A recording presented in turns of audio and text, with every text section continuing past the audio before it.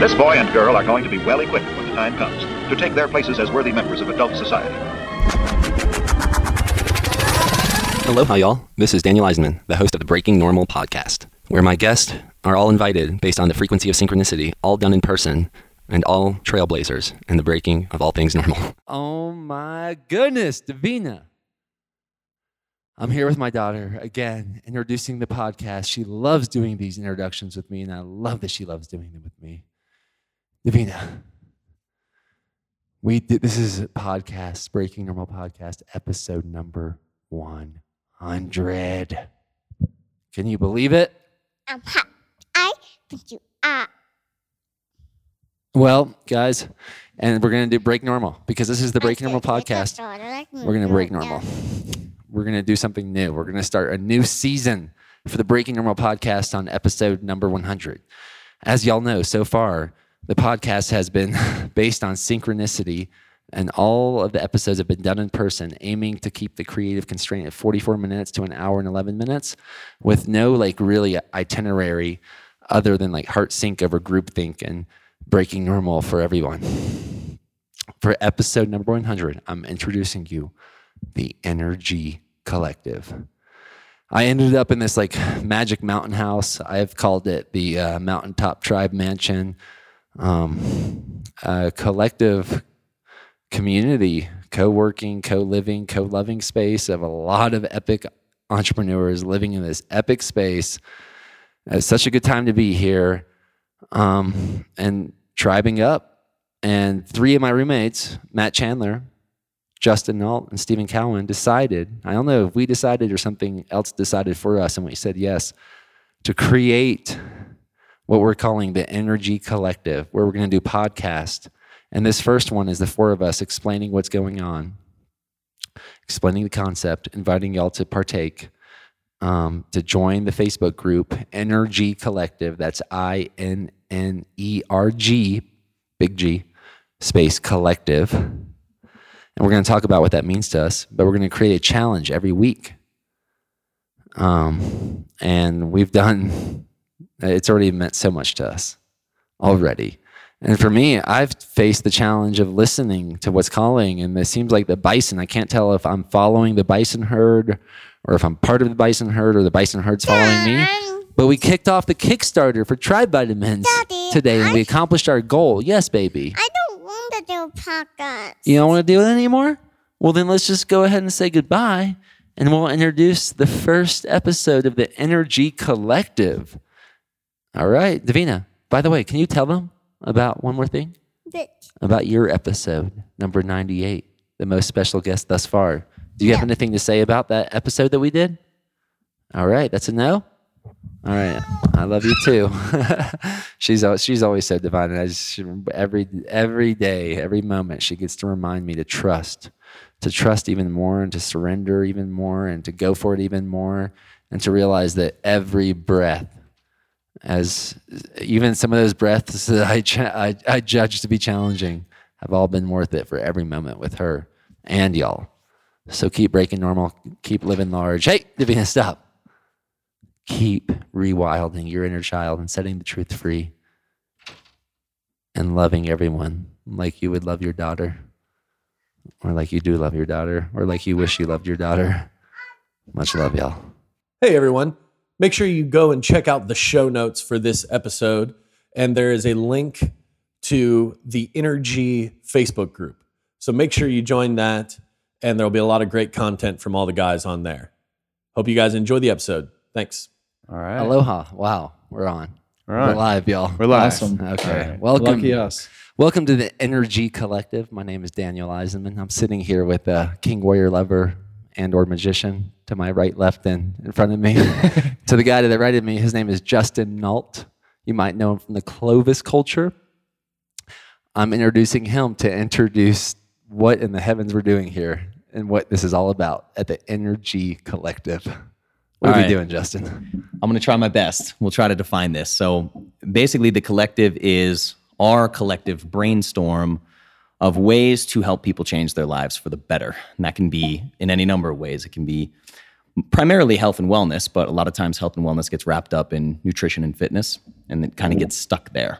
So we've had some pretty lengthy roundtable discussions about what this means for people, helping them expand their vision of health and wellness beyond that. What are the daily lifestyle habits and routines that will get them to where they want to go? And in our opinion, the place that we want to get them to go is being their InnerG, or revealing their InnerG. And we came to that name for a number of reasons, and basically all of our ages and what we grew up with, we all know what an original gangster is.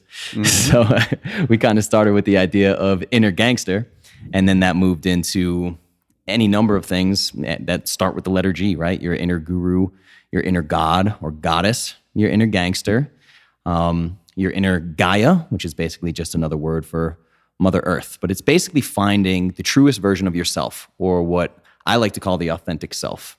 Some people call it the higher self. It's almost your intuition, what you have inside of you that, for whatever reason, through societal programming, we have all lost touch with, it seems like, in this modern day world, and that we're kind of failing to even be in touch with our intuition at this point.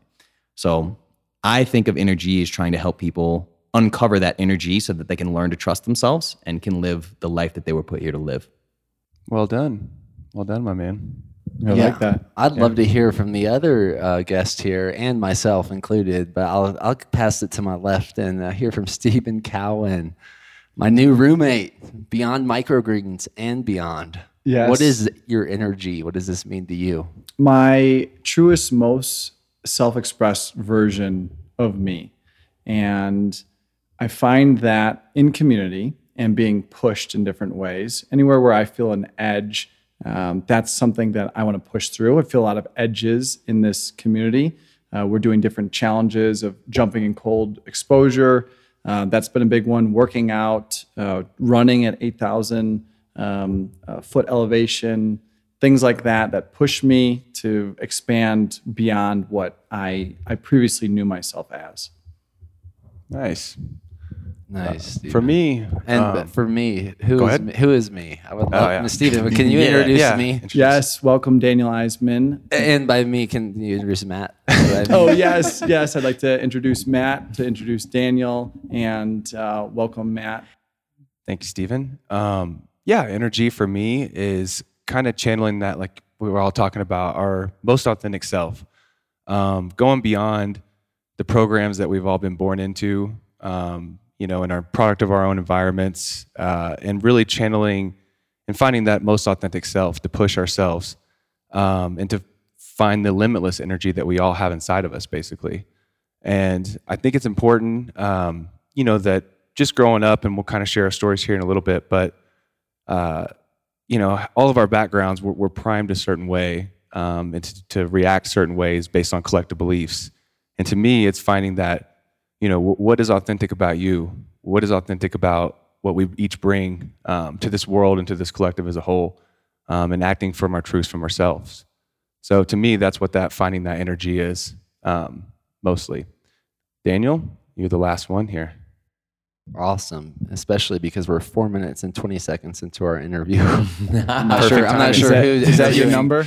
I'm not sure who's interviewing who, but my InnerG to me is like my avatar. It's like turning my avatar on. It's a fashion statement. I'm sitting here and I have my shirt unbuttoned, which is a notable thing because Stephen and I met around that environment. It's another story for another time. And it's because my heart is out. I expose the elements to my heart, and my InnerG means I'm living. I'm wearing a fashion statement of living inside out, by my heart's desires, instead of looking for people's reactions to tell me what to do. And that's scary. That's scary because I think inherently in our DNA and where we've evolved from, fitting in was at once a time a survival mechanism. And now I think it's actually a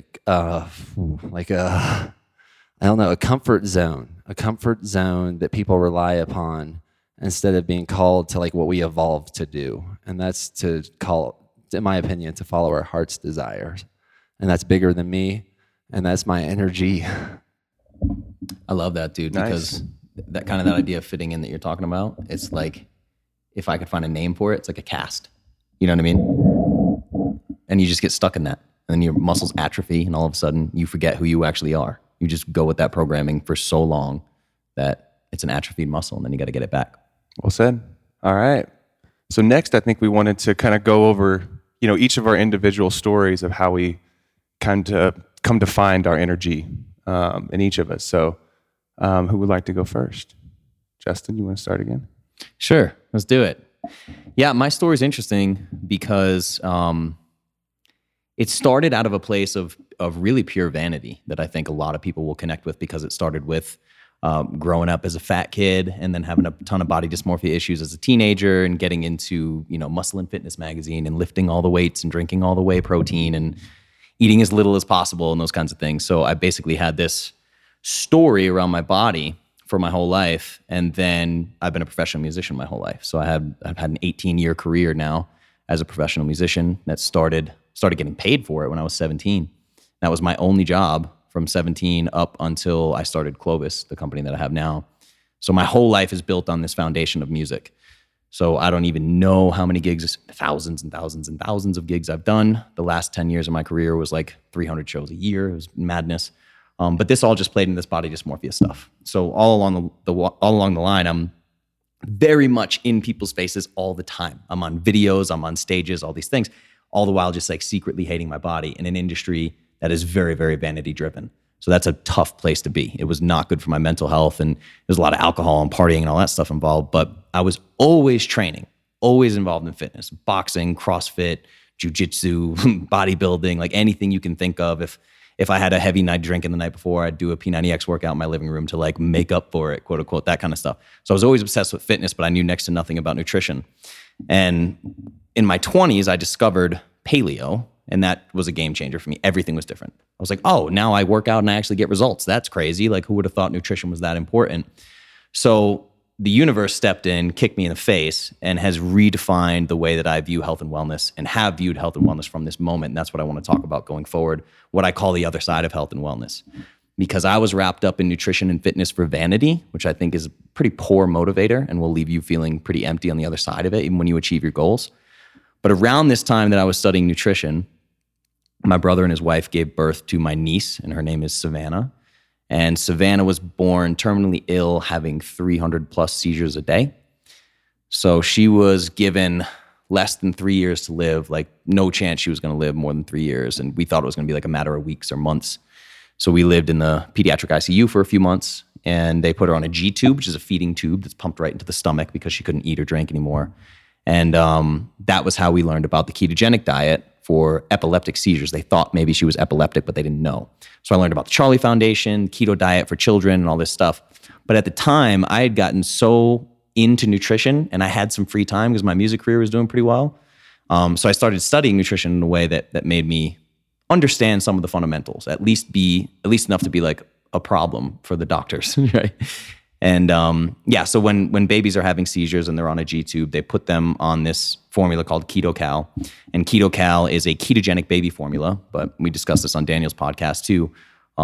Doctors think very myopically. The big picture isn't really there. It's just they have blinders on, they focus on one thing. So in this case, it was, how do you make a ketogenic baby formula? It's got to be high fat, it's got to be low carb, not giving thought to what those carbs and fats are made of. So this KetoCal stuff is poison in a bottle. It's high fat, all from hydrogenated vegetable oils, which are basically known carcinogens. And then it's being fed to babies through feeding tubes, doesn't touch their taste buds, and has multiple artificial sweeteners. Like, it's just horrible. It's just this poison in a can. Our tax dollars subsidize it. It's given to every baby in the pediatric ICU through their G-tube if they're having seizures. So I pointed this out to the neurologist. And this is where I'm going to get to my InnerG story here, because I know it's kind of a lengthy story, but I point this out to the neurologist, and he literally says, I never thought to check that. And that was game over. That's like, here we are, where like I put on my king warrior archetype, and I was like, this is bullshit. I have to fix this.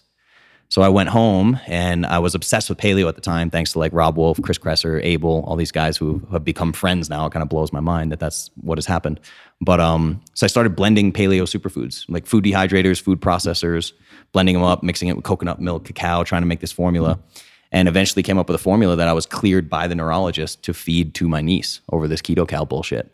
And I just read the 4-Hour Work Week. And I was like, this can be a business, right? So I started a formula that was called the Perfect Paleo Powder, and that's where Clovis came from. But really, the InnerG thing for me is nutrition and fitness. I was obsessed with it, right? Never got quite the results that I wanted, never got as far as I needed to go because it's what I called nutrition for vanity.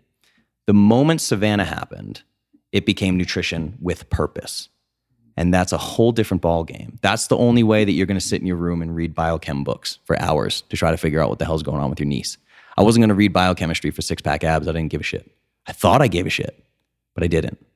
So that's my InnerG piece of this, is helping people find purpose, because people think the goal is health and wellness, and it absolutely is not. It's what's on the other side of health and wellness when health and wellness is no longer an obstacle. So for me, I figured out health and wellness so that I can fully experience self-actualization and become the person that I was put here to be. Thank you. Yeah, it's a great story. Yeah. I Thanks, hadn't heard some of that story. Yeah, I haven't heard the Yeah, whole it's thing. gnarly. It's pretty gnarly. So people always ask me this too. Savannah's still alive, which is pretty crazy. Savannah is 6. She's still on a feeding tube. She's still 100%. She's considered 100% vegetative. Some people don't like that word. They use 100% disabled. So my brother has there's a nurse that's in the house 50 hours a week, and she's taken care of and all these things. But yeah, it's just one of those things. That's like the first question I get is like, well, how's Savannah doing? I'm like, same, But it's interesting. It's just a powerful thing to go through for your family, because it becomes normal. You just have there's plenty of people probably listening to this that have a handicapped family member. But yeah, it's pretty crazy. It gives you some serious perspective when you were chasing 6-pack abs, I wonder if the formula's gotten better too. Yeah, I was thinking that too. Are they still doing that?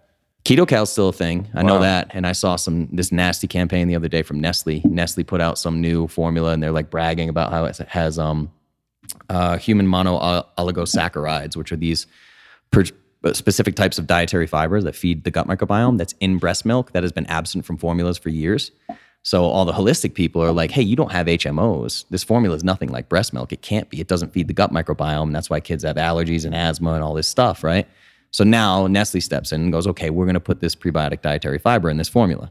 I searched their website for 40 minutes before I could find ingredients. The ingredients were nowhere. It was just like proprietary protein blend, proprietary HMOs, blah, blah, blah, blah. And I found it, all hydrogenated vegetable oils. The same bullshit, just with some fiber added to it. So they market the fiber. I mean, there's a lot of people that are getting optimistic about these big food companies stepping into natural health and wellness, like Kraft Heinz buying Primal Kitchen and things like that. I get it. I'm hopeful, but I don't know that I would say optimistic. It's just the money machine is too big. Yep. They tend to make decisions based off of economics and what's going to be most profitable. That's And it. Typically, those are the cheapest ways to process and manufacture. And Yeah. unfortunately, that's the sad truth on those. And that's why bigger companies swallowing up those healthier, smaller companies is sometimes dangerous, which I hope changes. I really do. I do too. Another quick thing I'll touch on is that a big part of this InnerG thing as well is, like, I'm sitting here in blue blockers. You have blue blockers on. Like, there are certain things that we do that people think are very weird. And that's difficult when you don't have community. There's a lot of people stuck in standard American ways that are terrified of being judged by their family, by their friends, by the PTA, by the teachers, whatever. And I ran into this because I put a homemade baby formula. It's still on my website. It's at iamclovis.com. I don't give a shit who likes it's there or not. I don't care. But my dad was making homemade baby formula for all of my brother's kids. And we shared that recipe online. And you can do it. You can make homemade baby formula very easily. And it's wonderful. And a lot of people are going to judge you. And a lot of people are going to tell you this is bad for your kid. Doctors say you shouldn't do that. Doctors say you should get the stuff sold on the grocery store shelves for a penny an ounce. So that's part of this InnerG thing as well. Is I want to build a community where people don't have to be afraid anymore. They don't have to be afraid of being weird. I've been a self-proclaimed weirdo my whole life, and that can get real lonely if you don't have community. No, I totally agree. And I think that's part of the, Daniel's big on breaking normal, his whole brand and podcast. And I think that, breaking the normal, making it normal around our community, I think is important to make people feel more comfortable and make it start to turn the collective belief of what we've all been told what's best for us. So I love how everyone talks with their hands here, and I'm realizing because we have so much microphone equipment on the table, if we don't do it on the table, it's just We'll try. Since I'm playing audio guy, and you meant the epileptic. So this is keto. What is it called? Keto Cal? Is that specifically for Yes. So you must have come across the CBD industry along that search, and I was thinking, like, Matt, that might be a good segue to hear from you and Sure. what this InnerG inner story means to you. Absolutely. All right. Well, yeah, definitely. For me, I feel like, I grew up in a small town in Oklahoma, and really the collective belief was, go to school, get good grades, be good at sports, graduate, go to college. A lot of people went to the local college, stayed local, get a job, maybe at mainly the local Air Force base, because it was a safe job that a lot of people, including my parents, tried to get me to go into as well.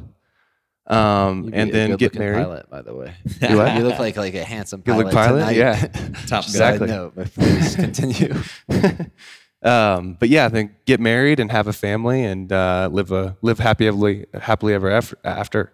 And I did all those except for I wasn't cut out for the typical 9 to 5, so I was an entrepreneur, and I got into real estate pretty quickly. Had some success in that.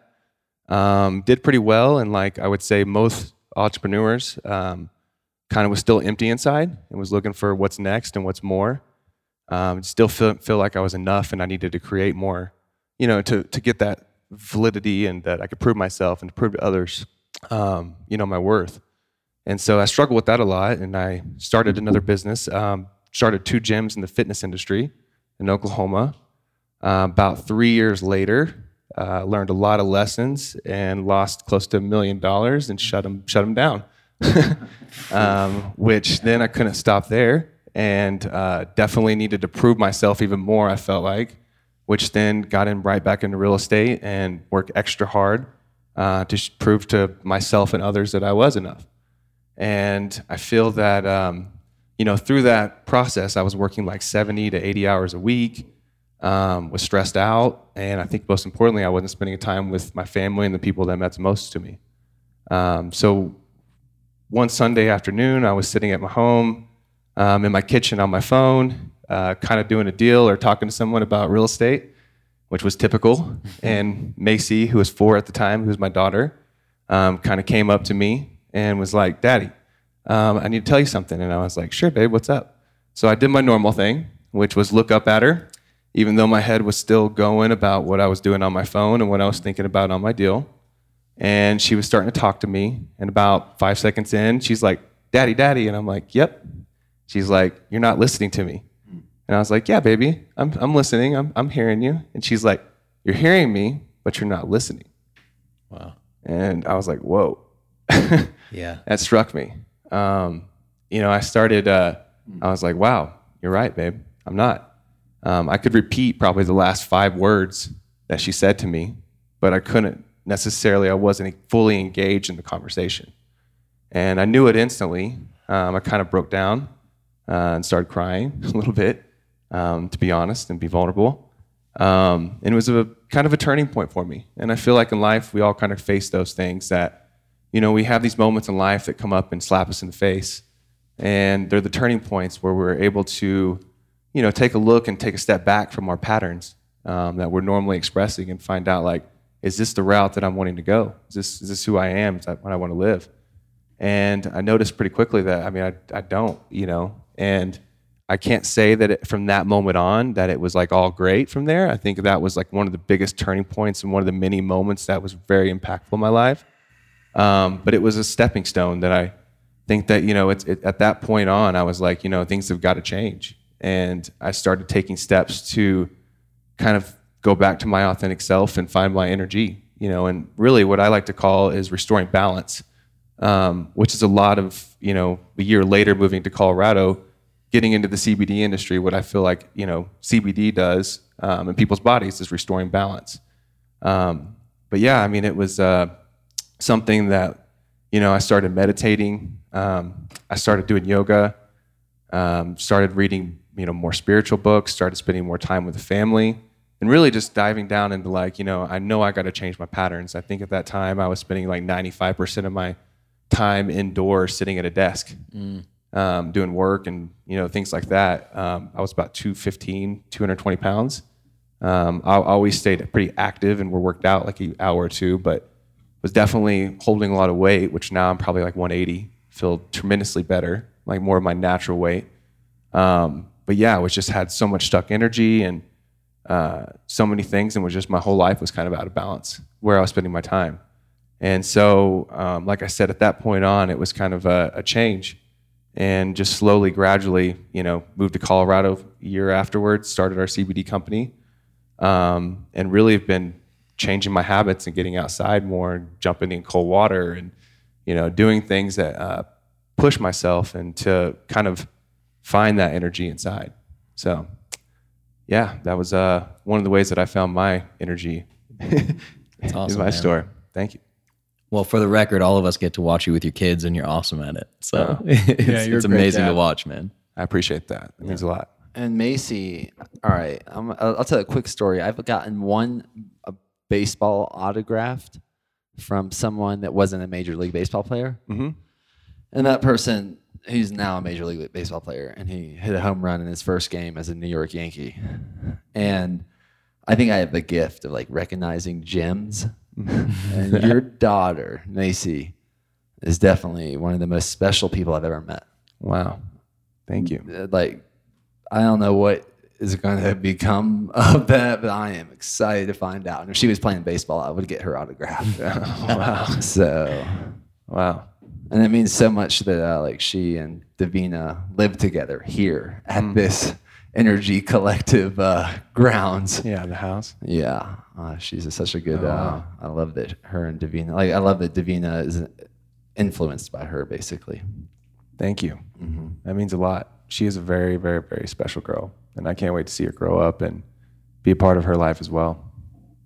It's awesome. Yeah, she's like edging on some sort of genius. She is. She's definitely. in certain parameters. I'm like, oh, you or me are a genius, and you guys. She is. She is. So anyhow, And Cruz, on the other hand, lots of fun. Cruz is epic. I think Cruz is genius. I'm He is amazed genius. how Yeah, focused he is with hunting the lizards. Oh yeah. Yeah. Oh, yeah. That haven't is seen that yet. something that I'm inspired by deeply as well. Oh, He's yeah. just gets so focused on these lizards. Mm-hmm. I got to hear him talk about it a little bit. It was awesome. Oh yeah. He's very excited. And he has a lizard as well. He does. He's got a bearded dragon. dragon. Bearded dragon. Crusher Spike Chandler. That's his name? It's a full name. It's a strong name. Hey, that's what he named it. I'm going to name my son that. Can I steal that? You can't. You can't.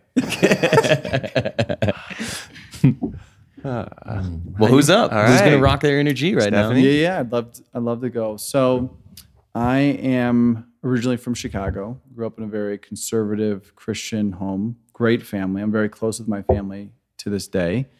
And I went to college, to a Christian college in Grand Rapids, Michigan, and grew up very much around the church. And that put a lot of my structure in place growing up. Lots of good things from there, and then lots of like suppressed expectations. This is the way that you're supposed to be. Any other, your full self-expressed way is wrong, is sinful, is not. So I was like, okay, that's all right. I'll kind of go down this route that is expected of me, and both my parents are in sales, and that was a really good career for them. So after graduating, I spent the next 10 years selling software, and I was really good at it, and I had a lot of fun doing it, and it got me a lot of nice things. I was able to travel all over the world, and I worked at 3 different companies, and in between each company transition, I would go and travel the world for 6 months to a year, solo backpack. And so, yeah, it was fun. And it was one of the greatest ways to learn, I found, was through travel. And I got to really learn myself and see how much I could rely on myself when I'm in these crazy situations out in Vietnam or Africa, and people are trying to always run scams on you and rob you. And it's like, okay, who are you? It really piques your intuition. It forces you to be very aware, and had amazing adventures and connections, and lived in Africa for 3 months in Zambia on the Zambezi River, right downstream from Victoria Falls, where I was living on a mission base, actually. One of my best friends, Dave Hoyme, who was running a well drilling operation, and we would travel out into these remote villages, and we would drill and repair water wells out in the middle of Zambia. And like for schools where these kids didn't even have water. It's like very, very humbling experience getting to see how big the world is out there, and like how like what we consider poor here is like nothing compared to other places, as I know you all know. And so I moved around in my software career from Chicago to San Francisco to Denver. And in Denver, I found something just wasn't right. I was no longer engaged. I was no longer motivated. To be really good at software sales, you have to be very money motivated. And I was super money motivated. I played sports growing up, and everything was competitive, stacked, ranked, who's the best in all these different ways. And I loved being at the top of every type of leaderboard. And then all of a sudden, like, I didn't care about that stuff anymore. It was just gone. It's like, okay, I've already done that for like 10 years. And yet I'm expected to be this cog in the wheel. This is what you're supposed to do forever. And my intuition was like, there's something way more for you. Like you have like great gift here. Go and find it. And like a pendulum, I'd realized I swung way too far into this place of artificial life where I'm living in hotels, airplanes, airports, and eating artificial food and working in a building with thousands of computers and phones and just technology so much, and not living a healthy way, living like a very instant gratification way. And where I was out of balance was I wasn't connected with nature or with myself. And my intuition was just screaming, go to nature. So I booked a one-way ticket to Iquitos, Peru, the largest city in the world, in the heart of the Amazon jungle, surrounded by 150,000 different plants and animals. And I had a connection down there. And through that, I was able to start to learn from some of the indigenous people. And they were guiding me through the rainforest and showing me what all these different plants and animals were, and where they would see food, life, shelter, death. I would see nothing. I was like completely illiterate to that world. And thinking back to the parks that I grew up around in Chicago that had 1 or 2 dozen plants, I'm like, I don't know what any of those plants are, let alone what any of them do. And if I'm like anything like our average Westerner, then this is most of our Western culture. And so I was like, okay, well, this is an area where we're very out of balance, is nature, and in that way. And again, very conservative Christian upbringing. I had never even smoked cannabis until the age of 28, until I moved to San Francisco where it was legal. I'm getting excited. I'm touching the table. The table is these microphones. So I haven't ever this. used these before, but they're extremely are. sensitive to this touch of the table as a heart's up. Thank you. Thanks for owning that. Thanks for owning that. Yeah, I'm kind of in a zone here. I know. Keep going.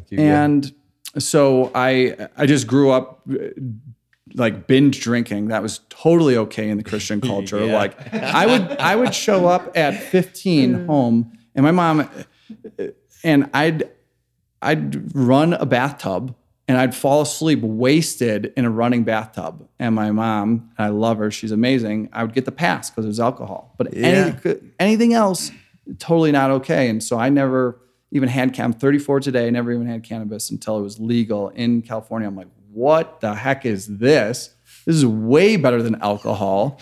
What is going on?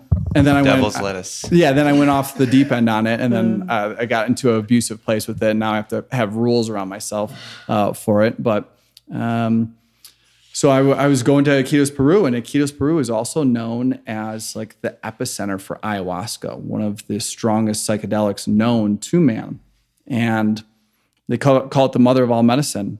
And I'm about to fly to Iquitos, and I'm calling my dad. I'm like, hey, Dad, you're my emergency contact, and I'm going this place where I don't know anybody, and I'm about to do some foreign things in foreign places. It's going to get a little weird. I've been listening. I've been reading some things online, and I think I'm going to go see Jesus. And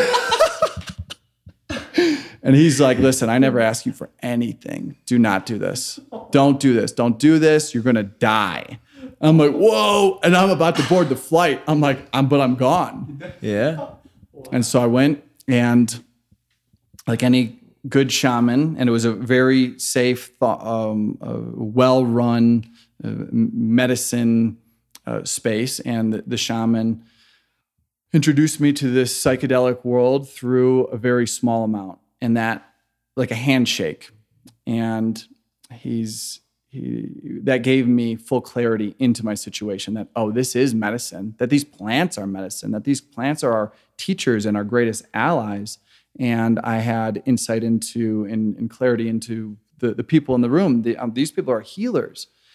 And I had a few more journeys and more experiences. I came back to Denver, and I basically turned my apartment into a hydroponic farm. I went from growing 1 or 2 house plants to thousands of plants within a few weeks. And I was just like, I just got to go down this plant journey. The closer I get to plants, in nature, the better my life gets. And I've just been following these plants ever since. So I came across microgreens, which are a phase in the plant's life where they're the most concentrated in all the good things. We're mainly familiar with them from high-end restaurants. They're like a garnish, like a little beautiful piece of art on top of the dish. A total afterthought. It's not even advertised on the menu. When you get microgreens on your meal, it's a surprise. And yet Europe knows about this and is very educated in the nutritional benefits. So I'm like, whoa, Europe is like crushing it with microgreens. There's all these kits, there's these farms, they're like all these studies. We don't know anything about it. They're only available to like the top 1% of 1%. I'm going to start growing these microgreens. This is a problem that has not been solved. These are not widely available to people, and there's no research. And I then moved out to Breckenridge, Colorado, and I started a microgreens farm, small farm, and I started servicing the different resorts, restaurants, farmers markets. And then I just fell in love with the farmers markets and connecting. And that's where I got back in like that sales education type way, and could bring a new product to market every single week, and came across tea. Tea is the most, ayahuasca is a tea, and tea is the original medicine, and it's the most popular drink in the country and the world. So I started dehydrating these microgreens, just like Justin, experimenting with formulations. How do we get these good things, almost like sneak them into people's diets? I started mixing them with different organic herbal teas. People were like, hey, this is amazing. Micro Tea was born November of 2018. And then I moved to Boulder, Colorado that same month. Boulder being the Silicon Valley of the natural products industry. There's like the most support and like-minded people, and so many amazing organizations have come out of this. And unlike the technology Silicon Valley that I was in for several years in San Francisco, where it's very competitive and people, there's hushed voices, and it almost felt like people are trying to rip you off. Here it's like, I talk with other tea company founders and CEOs, and they're like, yeah, here's my publicist. Here's my, like, it's these veterans are helping pull up the next generation of people. So, and then it's evolved, and where I'm finding my InnerG is from constantly trying to improve myself and being around people that push me, that inspire me, that lead by action. I mean, nobody in this house is like, hey, you got to jump in the cold, or you got to meditate, or you got to run, or you've got to journal, or any of it. But I see all of you guys doing it. I'm like, well, I got to do that. What am I doing not doing it? So it's community that helps me get there. If I feel tension, if I feel like tightness, how can I release that? And yeah, it's an ever evolving journey. I'm not fully self-expressed. I'm not the greatest version of myself. I know that, and I get there through working on myself. The more I work on myself, the better things get around me. Wow. That's the first time I've heard that whole story too. Me too. That was amazing. Me three. That was I was like looking at you. First of all, I see like I felt like I got your roots. I felt your roots. I felt you as a microgreen. Thank you. That was epic. I almost feel like I know your parents more now all of a sudden. And I love my I can relate parents. to that. I can love relate them. to your story. I love them. If you're listening to this, Mom and Dad, I love you. But that was that like super authentic version of yourself. Thank Yeah. you for expressing all that. Yeah. That's my judgment, anyways. Well, thanks for creating the space where it's very easy to do that. That's what this space is. That's the magic and power of this. Is we are in a safe container where we can self-express and and continue on this journey to the greatest versions of ourselves. Yeah, it's a good point you had at the end too, because I think with health and wellness, like health is for everybody. Fitness is for everybody. Entrepreneurship is for everybody. Like some people don't want to do it and they don't have to, but it's available to them. And what you're talking about, like talking to other tea companies and like the rising tide raises all ships. You know, it's scarcity mindset to think that, like you said, Silicon Valley, you're going to steal from me, you're going to do this, you're going to do that. It's like, that's with InnerG. Why would we not share this with people? Why would we not get on here and just be like, hey, if you jump into Cold Creek, it sounds kind of crazy, but you feel amazing after. Maybe you should try it. That's a secret I don't want to keep, you know? So just to touch on how that channels back to InnerG. Oh yeah, and I love that you did that, because that reminds me of another way I would relate to InnerG as being like, that's drinking from the well that doesn't run dry. It's like the source of infinite energy. Yeah. Is that one that comes from within, the same one that beats my heart, the same one that's whatever responsible for my perception right now. And it's amazing. It's amazing. It's abundant. nice to be here with y'all. Yeah, that's that abundance right there. That spring-like energy. Lucky us. Well, I'm excited to hear your full story. Yeah, man. my full. Yeah, I don't even know exactly what the cue or the question is, but I love the explorations thus far. So I think I'm going to aim to explore how I've uncovered or discovered or unleashed my energy throughout like my ethos of my life in a way. I'll see what I can do. Woo! All right, let's see. Day 8. I imagine day 8, I laughed, but I imagine it was extremely significant. I think I was like circumcised, bris style, Jewish style. Probably with a bunch of dissociated, drunk family members celebrating it culturally. Because what I would say is probably under some sort of spell of groupthink. And I think I come from a lineage that is breaking groupthink. I would call it breaking normal. That's how I call it, breaking normal. Because my dad's parents, they survived the Holocaust by living under a graveyard and creating a potato garden and fleeing to the United States. And my mom's family is much more from the conservative Christian. Like, I wouldn't be surprised if I looked into it, like my ancestors probably had slaves, basically. Like deep South lineage. And like my mom and dad broke so many normals by getting married, all kinds of issues. Like and I was like the symbol. I was the epitome of the issue. Like, is he going to be Jewish? Is he going to be Christian? Or is he going to be circumcised? What are we doing? This is his name. My dad's mom had a name for me that my mom eventually, long story short, my mom and dad moved to Georgia, away from Miami, for where my dad's family is, where he started he had many businesses going with his family, including a pharmacy or two. So drugs has been in the family a long time as well. And so what happened, they met, actually, my mom was in nursing school, my dad was at pharmacy school, they met, and then all this happened, and it all erupted with me. So by age 5, we were out of Miami, I'm in Georgia. Now being indoctrinated into the more conservative Christian culture, while my dad probably overcomes drug issues and being awesome. Like, my dad's epic. My dad's a great drug user. He doesn't use drugs anymore. I want to use drugs with him, but he won't do it. He's probably the best guy to use drugs with. One of the best pharmacists for like over 40 years now. And long story short, he became a Christian. Actually, probably when I was like around 16 or 17 or 18, something like that. Anyways, I was exposed to all of this. I'm the oldest sibling of 4. I became like almost a surrogate parent, I think, in some ways, when my parents weren't around, to my 3 younger siblings. So just like immediately indoctrinated also into a leadership role. And my leadership, basically when I graduated college, let me take a step back. There was 2 pivotal points with my InnerG activated. One was when I was like a teenager, and I think I was 17. When I started driving, whatever the age that was, 15, 16, 17, I was so amped on like KFC, Coca-Cola, and so much testosterone and like no understanding of consequences in my mind. And when I got to driving, I was so reckless. I'm so blessed to be alive. I eventually flipped my mom's car down the school bus lane, like over a little cliff.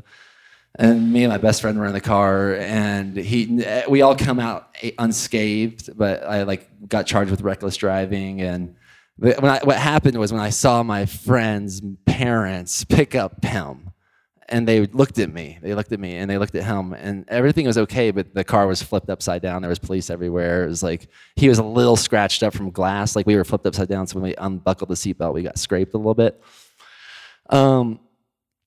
But when I saw his parents look at him, I was like, oh my God, like that was something removed, like some sort of reckless abandonment, like some sort of warrior. I was an out of control warrior where I thought I could do whatever I wanted, whenever I wanted, however I wanted. That, like, I shed that skin. I was like, oh my God, my actions can have consequences. So that was a big, that was like peeling back one layer to get closer to the InnerG, I think. And then when I graduated college, I took the MCAT. So I thought I was going to be go to medical school. Basically, that was all the societal pressure. Like my mom dreamed, since I didn't become a baseball player, she dreamt of me becoming a cardiac surgeon.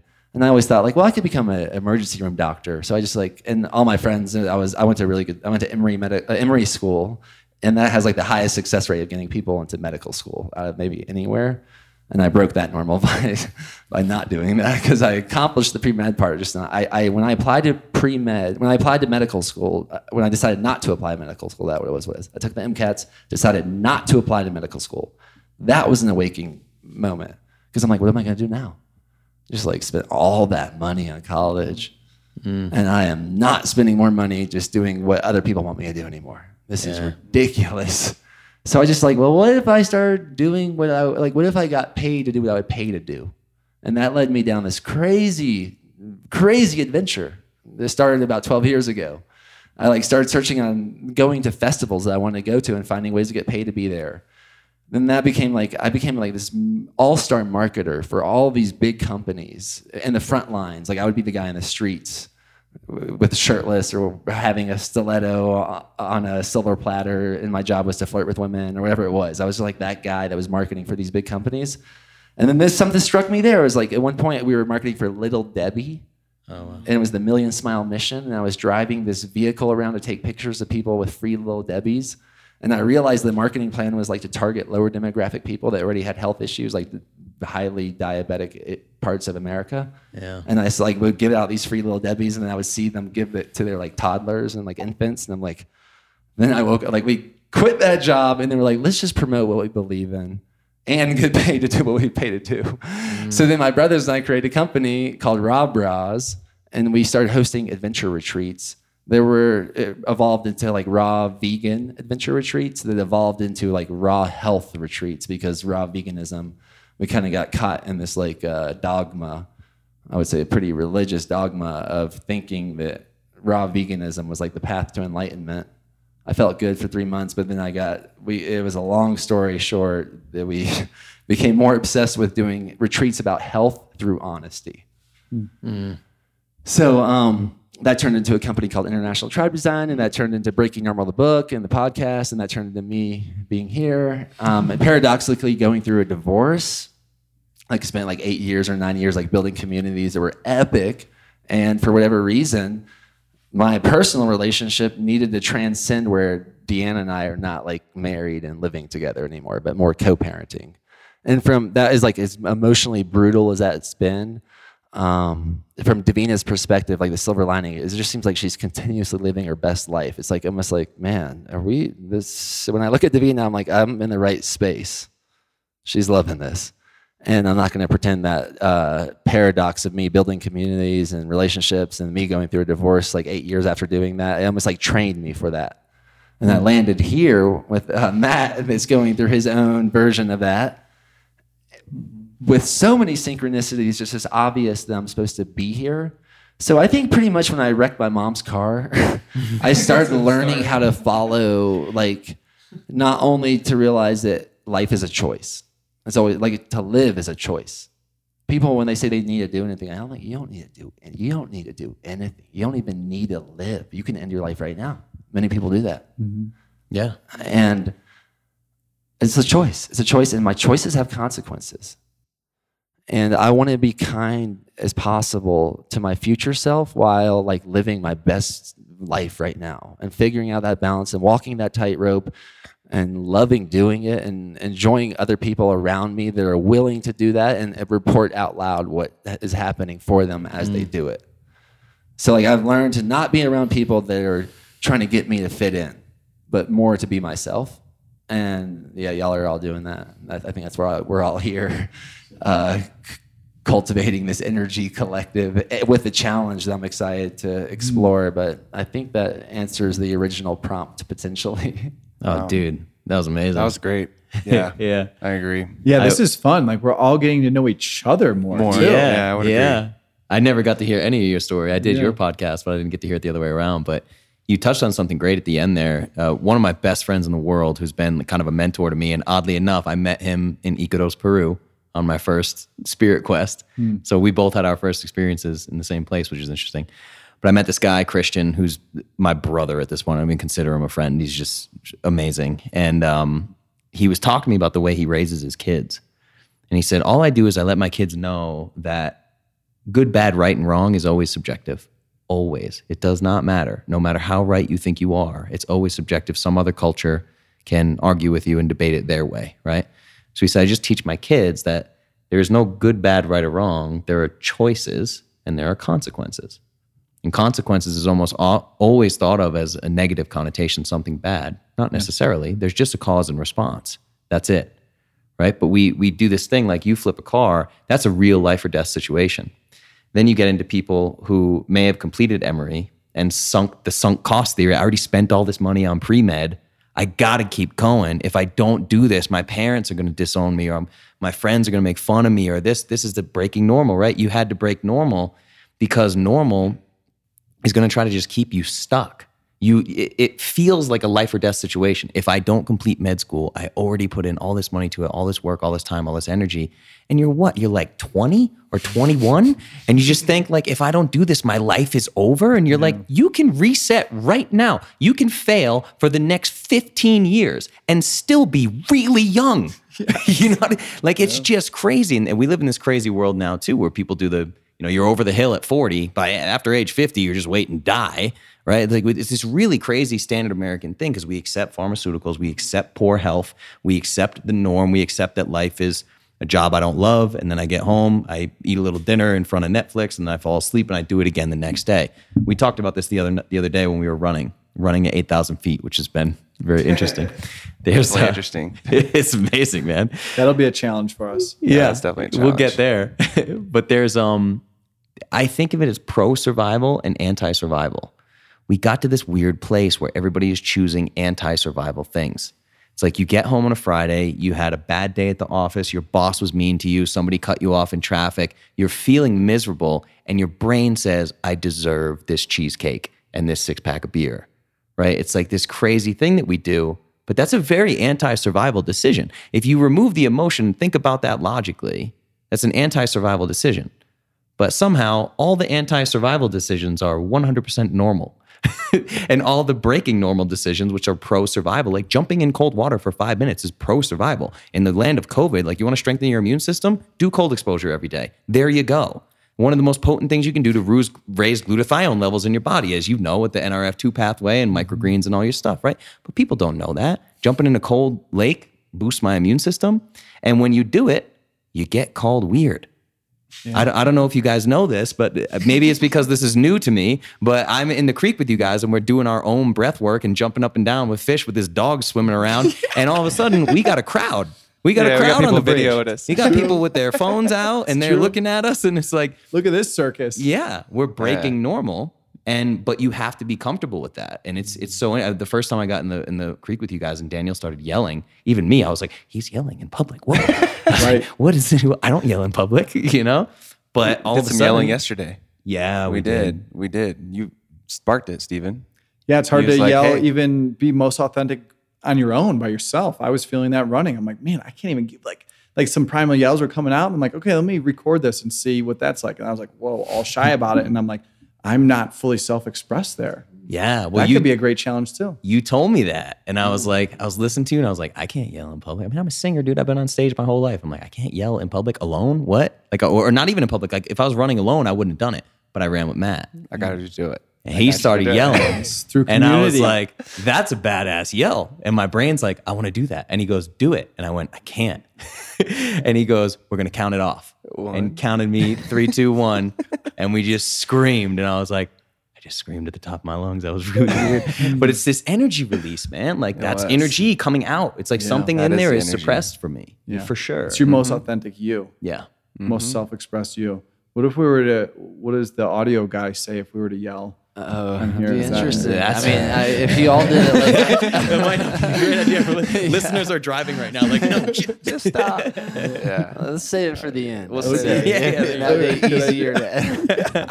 We'll get some videos of us yelling in cold water. Yeah, there you go. That would be better. Just a little bit of bust a distance. speaker. Yeah, we don't want to bust our eardrums too. You mentioned though that 40 over the hill thing. Ooh, I am not one to talk about pet peeves, but you reminded me of one, and that's the meme of like over, because so at all the retreats I hosted and we did a lot of challenging things, there were so many people that said, "Oh, I'm too young to do that," or "I'm too old to do that," and it was like one of those epiphanies. It's like, wait, so do these people believe if they believe they're too young or old to do something? How long do they have to do that? And how long did they give themselves to do that? Did they just give them like a 1-day window or a 10-day window, or it was like a year? And that to me is one of the most like culturally accepted limitations, is just something around age. Something around age, and that over the hill. Well, you mentioned Primal Kitchen. I've met Mark Sisson. Yeah, me too. He's like 60 something, I think, at this point. He's like he's more ripped and fit than most 20-year-olds I know. So, and he's not the only person I know like that. So I just want to remind myself out loud what a potential virus of the mind it is to think of like retire, over the hill, too young, too old, that whole age meme thing. Not for me. You know, we're the only language and culture that has a word for retirement. Yeah, it's staggering. It's nuts. And that's if you start looking into centenarians and things like that, and they talk about like the blue zones. They're look in the blue zones, they all eat carbohydrates. I'm like, you think that's what it's about? Because they smoke cigarettes and they drink wine every day too. So is that what do you think? Healthy. What do you think this is? Yeah, it's community. It's 100% community. It's what we're trying to build here. They don't have a word for retirement, and their elders are tremendously respected. You know, like my dad's 61. He's got abs, deadlifts 350 pounds, and did great in his life and made a ton of money, right? And super happy, and was just like randomly a few weeks ago, I was like, I'm going to buy a FedEx business and I'm going to take it from good to great. So I'm going to build a new business. And people his age were like, what are you talking about? Like, you're retired.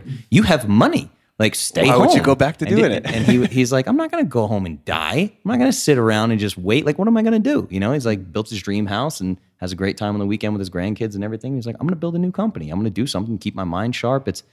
It's crazy that people think that they can't do that. Like, if you were to walk down the street and grab any, 160-year-olds and ask them all, like, do you think you're too old to start a brand new company and get it off the ground? Like, you'd probably get a lot of very negative answers, I'd imagine. Most people at that age are like, yeah, I'm retired, going home, watching TV, chilling, maybe going to the store, doing a few things, and then, just slowly, they kind of like have that belief that it's kind of over, and then that's when the dying process starts. I mean, if you just, I'm having this is a little bit of an esoteric edge here. Let's go. But if you have like a little ball of energy, so imagine if you're watching the video, you have a ball of energy. And then like you think of a ball of energy from 0 to 10 years old in its natural state. It's pretty moving, unless they go to school. Or church, or whatever it is. Right? Whatever it is that might get them to sit for a long period of time. But it's pretty natural to move. And it's so hard to tell when culture takes over. But when you're describing a 50 or 60-year-old that's just going to work and then sits and watches Netflix, and the energy goes from like here to here to here. Of course, that's not that's not going to expand. Yeah. I mean, that's the best way. Like the best way to. I mean, the worst torture on earth is to confine someone where they can't really move out of a certain amount of space. Yeah, yeah, that's so true. And it's like, think about the opportunities that we have, right? You don't have, and that's what I'm saying. It's like, no one needs to do what my dad did. Nobody needs to do what Mark Sisson did. Nobody needs to do any of the things that we do. You just have to understand that you have options, right? Because you could be 60 years old right now, and even if you are retired and you go, you know what, I got money in the bank and I don't want to work, go take a salsa lesson. Go to a wine and paint night. Bring your own bottle of wine and learn how to paint watercolors.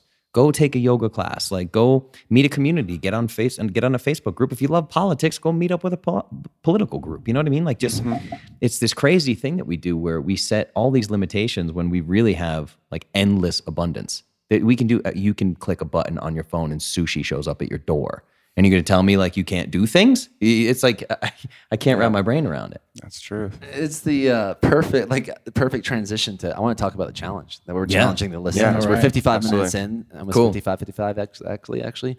And I love, once again, the ball of energy metaphor. Look at that ball of energy as our brain. I'm like actually asking y'all and anyone listening out loud, like to hold me accountable to learning new things for my brain, for the sake of my brain's energy to be in an expansive state, and how that carries over to the rest of my existence. And I think that's a major part of this whole production, if I'm understanding correctly, is for us to come up with the one challenge a week that will bring out our energy in a more profound way. That we're all going to kind of hold each other accountable to, and challenge the listeners to partake in. Yeah. Let's make it normal. Yeah, to join us Make To it join us. community. Exactly. And, and I think tonight we're celebrating Justin because he, as a prototype beta tester, moved in 2 weeks ago. We put him through the fire.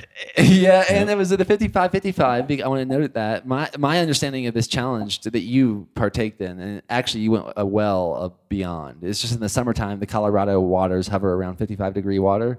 I think they're more around the low 40s now. Yeah, I think it was 45. It was 46, 45 is what I saw in our group today that was measuring it. Okay. For Ebb and G. Ebb and G, okay. Yeah, so there's a couple other ones, probably Clear low Creek, 40s. Yeah. So we're going between mid 40s and below, probably. Okay. But, this is what Justin did.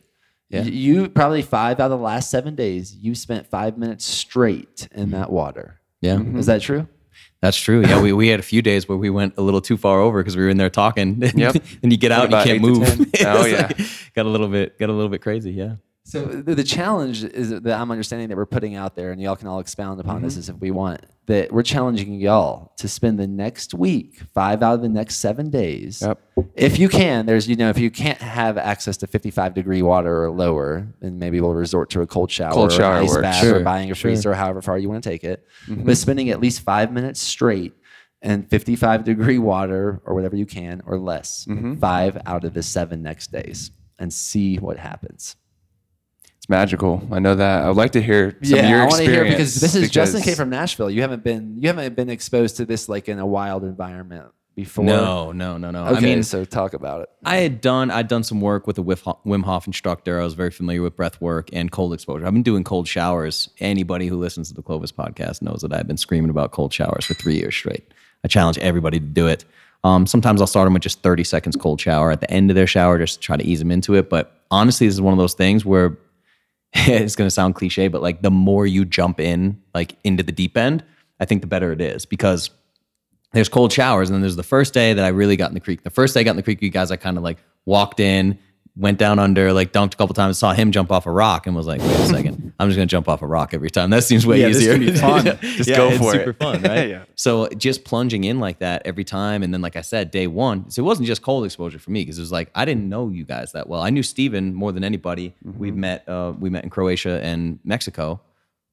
Mexico. But, yeah. So, but I just didn't know you guys that well. And the next thing I know, like you really like, you embody what you teach people, which is amazing. I mean, you were in the cold water with me for like, didn't know me at all. You're like this close to me. All of a sudden you're just like yelling and oming. And you want to learn these breaths? We're going to do these breaths. And I was like, yeah, let's do the breaths. Like, awesome. I'm then partly because I'm helps a lot. panicking. I'm then partly panicking. I'm like, it's cold as shit. Is this trying kind to of how let it cold go. it is? Yeah. But it really does help. And it's just the diving into the deep end like that and doing the 5 minutes is such a mental victory. And that's like what I try to help people understand. I'm like, man, you just stood in cold water or jumped in cold water for 5 minutes straight, and now like you're grumpy because somebody like didn't let you off the exit in traffic or whatever. You know what I mean? Like it just doesn't seem like such a big thing. So what ended up happening for me is I still take cold showers every morning. So I take a cold shower here, and I get through my cold showers using affirmations. So I speak all of my daily affirmations in that cold shower. Helps the time go by. It's about 5 minutes. And then we were doing this creek plunge every day. And out of 14 days, I mean, there's maybe been 3 or 4, maybe 4 days that I haven't. Wow. And I feel notably different. I had no cold plunge today. I did my cold shower this morning, but no cold plunge today. Went on a hike and I was out in nature, did some cool things. So it was a good day. I promise you, I feel notably different than when I don't get in that creek. And it's blowing my mind because now I know that I'm going to be breaking ice and jumping in that thing because I love it. It's addictive. You know? Yeah, it's addictive. Definitely addictive. Yeah. Yeah. If I don't jump in, like we did a 21-day challenge, and I think out of probably that 30-day span, I kind of did 2 days I didn't go in the creek. Yeah. It's probably 50, 55 degrees during that time, but it was definitely a night and day difference. Like it melts away your stress. And people ask me, and they ask us a lot, like, does it get warmer? Do you get used to it? It's like, nope, the water's still cold every single time that you get into it. What does get better is your ability to handle it, and your ability to deal with the discomfort. And I think that's kind of the practice too, is, going into something that you're unknown and that's maybe uncomfortable and learning to just relax and, be comfortable with it. Yeah. But it definitely is absolutely one of probably the most magical things that I've probably picked up in a habit in the last 3 to 6 months. And so it's made a huge difference in my life. And I think that's one of the reasons why we're starting with it in our first challenge. Yeah. I think this is a big one and something I want to touch on. You guys know that I've been harping on you all about stories versus science and all those things. People tend to make emotional decisions, but it's also good to have some information. Like I know that 6 weeks of daily cold exposure has been shown to be as effective as SSRI drugs for antidepressant. It's a wild antidepressant. Raises glutathione levels in your body, which is glutathione, for those people that don't know, is the mother of all antioxidants in the body. It's like one of the most impactful things for your immune system you can do is spike these glutathione levels. And this is clinically proven that cold exposure spikes glutathione levels. Builds brown fat. Yes, it activates the mitochondria and can shift white fat into brown fat. So white fat increases your metabolism, right? Is that what that basically is doing? Mm-hmm. Yeah, white fat is not metabolically active. So brown fat is metabolically active to the point where some babies are born with too much brown fat and they actually don't survive because you can't feed that caloric content necessary. So you can actually activate brown fat. And I was telling you guys when I got here, I was a little bummed at where my body composition was at when I got here, just based on some personal stuff I was going through with my health and wellness journey. And I just started, like, in a week of doing cold exposure with you guys, I was like, my fat is vanishing. Like, this is crazy. So I just want people to understand that there are real solid benefits to this. And there is science behind it for those of you that need it. But I mean, we have all the N=1 anecdotal evidence that we need, but some people just need that extra push of like, these aren't just some crazy guys jumping in cold and saying, it feels good, but it does feel like you had like 6 shots of espresso when you get out. You just have like so much energy, just like vibrating. But I just really, really challenge people to at least give this a shot. Don't write it off as crazy. Try it and see what happens. What's a good way for people to ease into it? What would the first day look like? Usually for me, it's like taking that first step is the hardest step. What do you recommend to your Clovis audience? Yeah, this is one of those things where it's so dependent on the individual. Some people are going to get great results. Like when I step into a cold shower, I don't touch, if there's 2 handles in the shower, the hot one doesn't get touched. It's just, I only use cold water. That's it, right? My hot water heater like never runs at my house at home, So there's some people that are just going to turn on the cold water, step in and breathe through it. And that's going to work for them. Other people, and don't feel bad if you're one of these people. I'm not saying you're doing it right or wrong. Again, no good, bad, right or wrong. It's just decisions. Some people are going to take their normal shower and then they're going to turn it all the way to cold and they're going to grin and bear it for 30 seconds, 45 seconds, and then go, oh my God, I'm going to die. And they get out. That's cool. Like you don't necessarily have to jump in a creek. We are challenging you here to go 5 minutes. I really, really recommend people give this 5-minute thing a shot.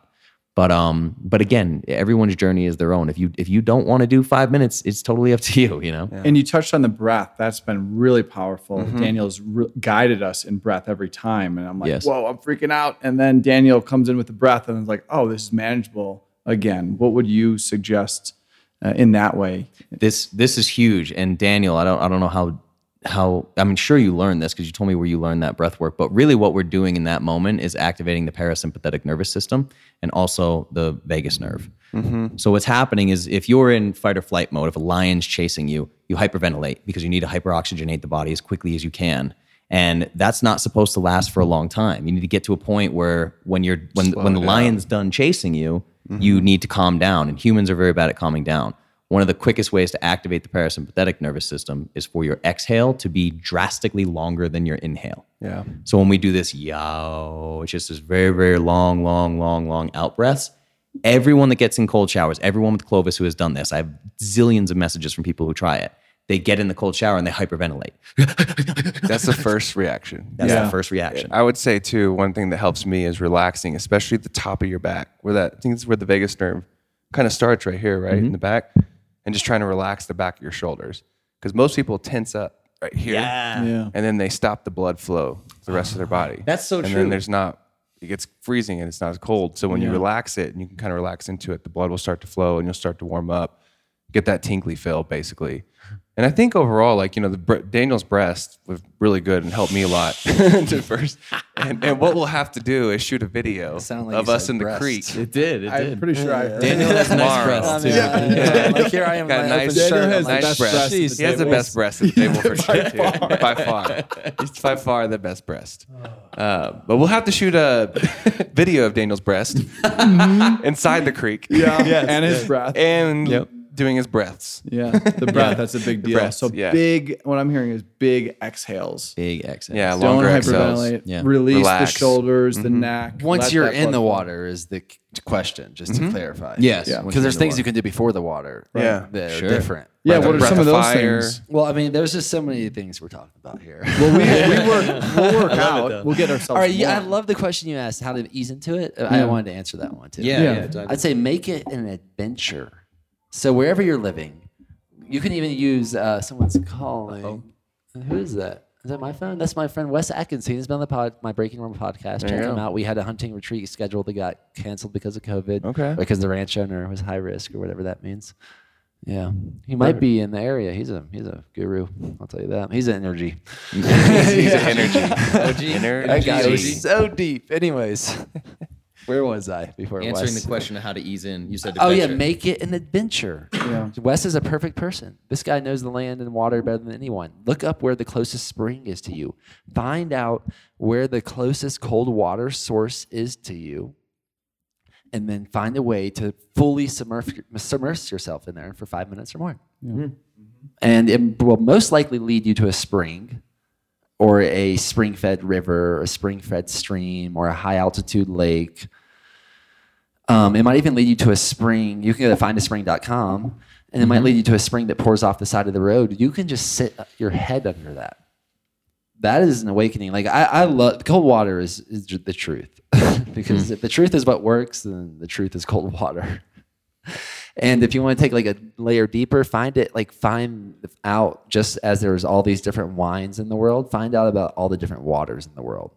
And you might find yourself finding hot exposure too, where 100-degree plus spring water meets 40-degree spring water, like in a river and a hot spring. That's, to me, that is the original healing spot, not the hospitals that put McDonald's in the cafeteria. I mean, they have people that know how to heal and working in those places, but the structure is just not as good as when spring water meets spring water. Like, get in the way of the source, and we are made of water. This earth is made of water. Find the best water near you. It's most likely the coldest or hottest, and get in it for 5 minutes or more.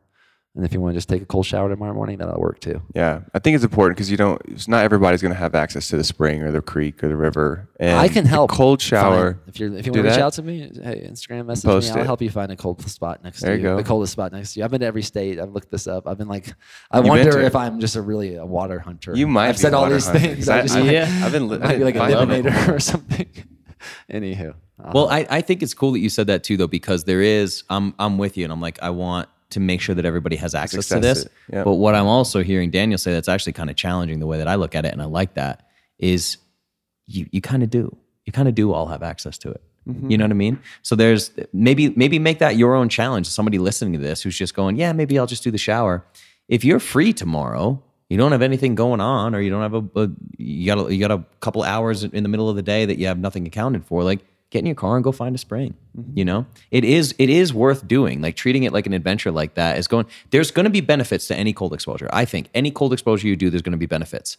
But he's talking about exponential compounding benefits, being out in nature, like the biome of your bare feet being in the dirt of that creek and the fresh water rushing over you and all those things.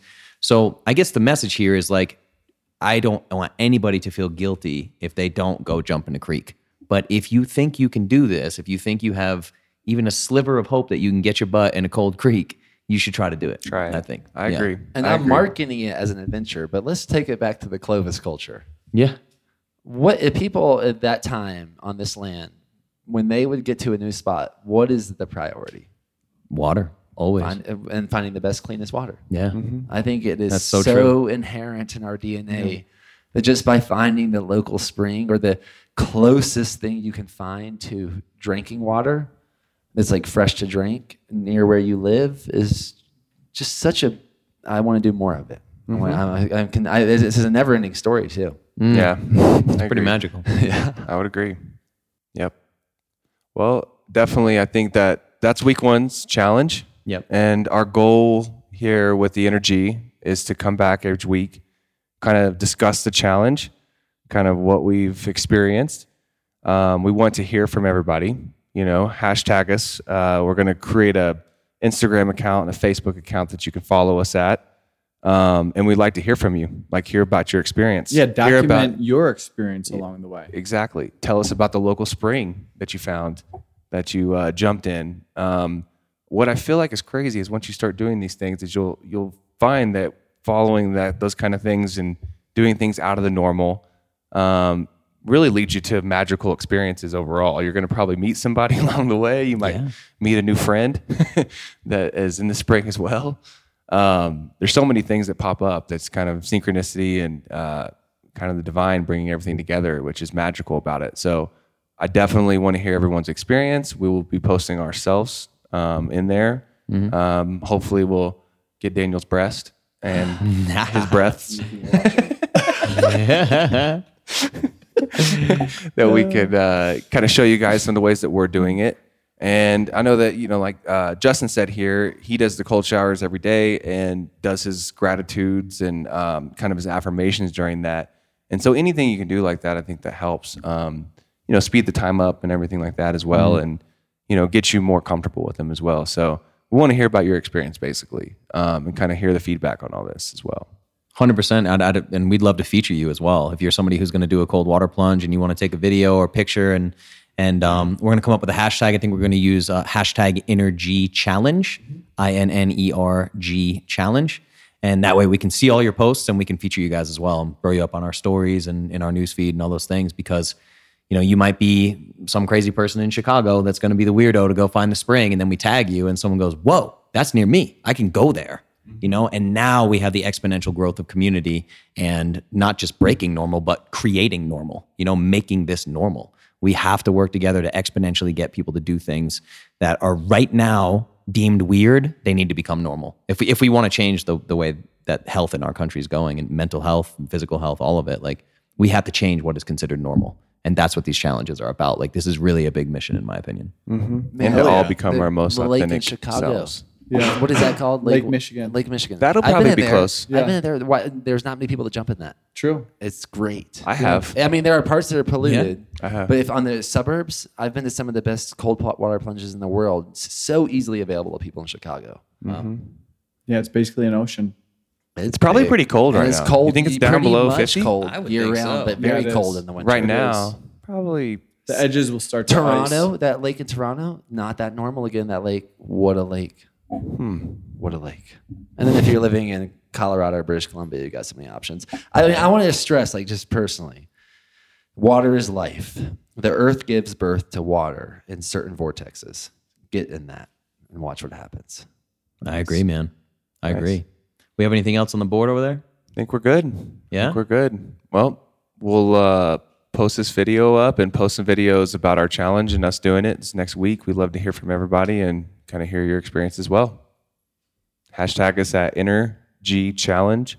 That's INNERG Challenge. Yeah. Yeah, and I'm stoked to hear the results, and I'm stoked to announce next week's challenge too. I think there are some ideas that presented themselves. Oh, and you even briefly, someone brought up Nestle. Yeah. Nestle knows where all the water is in the world. I'm just Yeah? gonna say that. I'm just gonna say that. Nestle is not my friend, Right. and it's not Peru's friend. And it's not. yeah. It's not a lot of people's. Nestle is. Yeah. Yeah. Ugh. It's tough, man. It's kind of like Little Debbie. Yeah. Yeah. They've got a good logo and stuff, but holy mackerel. I haven't seen You wanna any. go down to deep, muggy swampy waters. Look up why Nestle knows about all the water. Oh, What are they man. doing with all the water? And all the coffee and all that stuff. Anyways, I'm going to have to look that up. Dude, I haven't seen any Daniel pet peeves before today. Like, yeah, last you 2 brought weeks. up a few. I'm like, You oh, brought up hell the yes. freaking, Bro. brought up the Over the Hill and Nestle. Yeah. Gosh. Both. Bro, and you brought up King Warrior Magician, and I'm just like, bro, I'm telling you, my entire company is built on injustice. That's it. It's the reason it exists is injustice, and I try to fight that shit every day. So I'm saying I respect it, and I love seeing you get worked up. And Well, I passionate. hope I It's trust like, that yes. someone from Nestle will listen to this, and I believe that the individuals are amazing. Like I bet there's sure, of genius individuals working at Nestle, and I am calling you up. Hey, send me a message or something because I don't understand what y'all are doing. I would like to ask some questions. I'd like to understand. Yeah, like there's The only way to change those types of companies is from the inside. And Yeah. they can do it. The one Yeah, they the can. one that from Nestle is listening right now, or how many of y'all are, do it. Do Yeah. it. The way the earth is like, wait, the future kids are dependent on that water. So that water is life. So, anyways, get in the water. 5 minutes, 55 degree if you can. Yep. 5 5 out days of out of the 7. next 7 days. 5 Can out you of do 7. it? I Get in think the you cold. can. Yeah. You can. And do it. basically, almost anybody listening to this, I'm sure there's outliers, but I would say the vast majority of people listening to this can definitely complete this challenge for sure. 100%. We believe in you, everybody. You got Let's do it. this. Thanks, guys. Thank you. InnerG.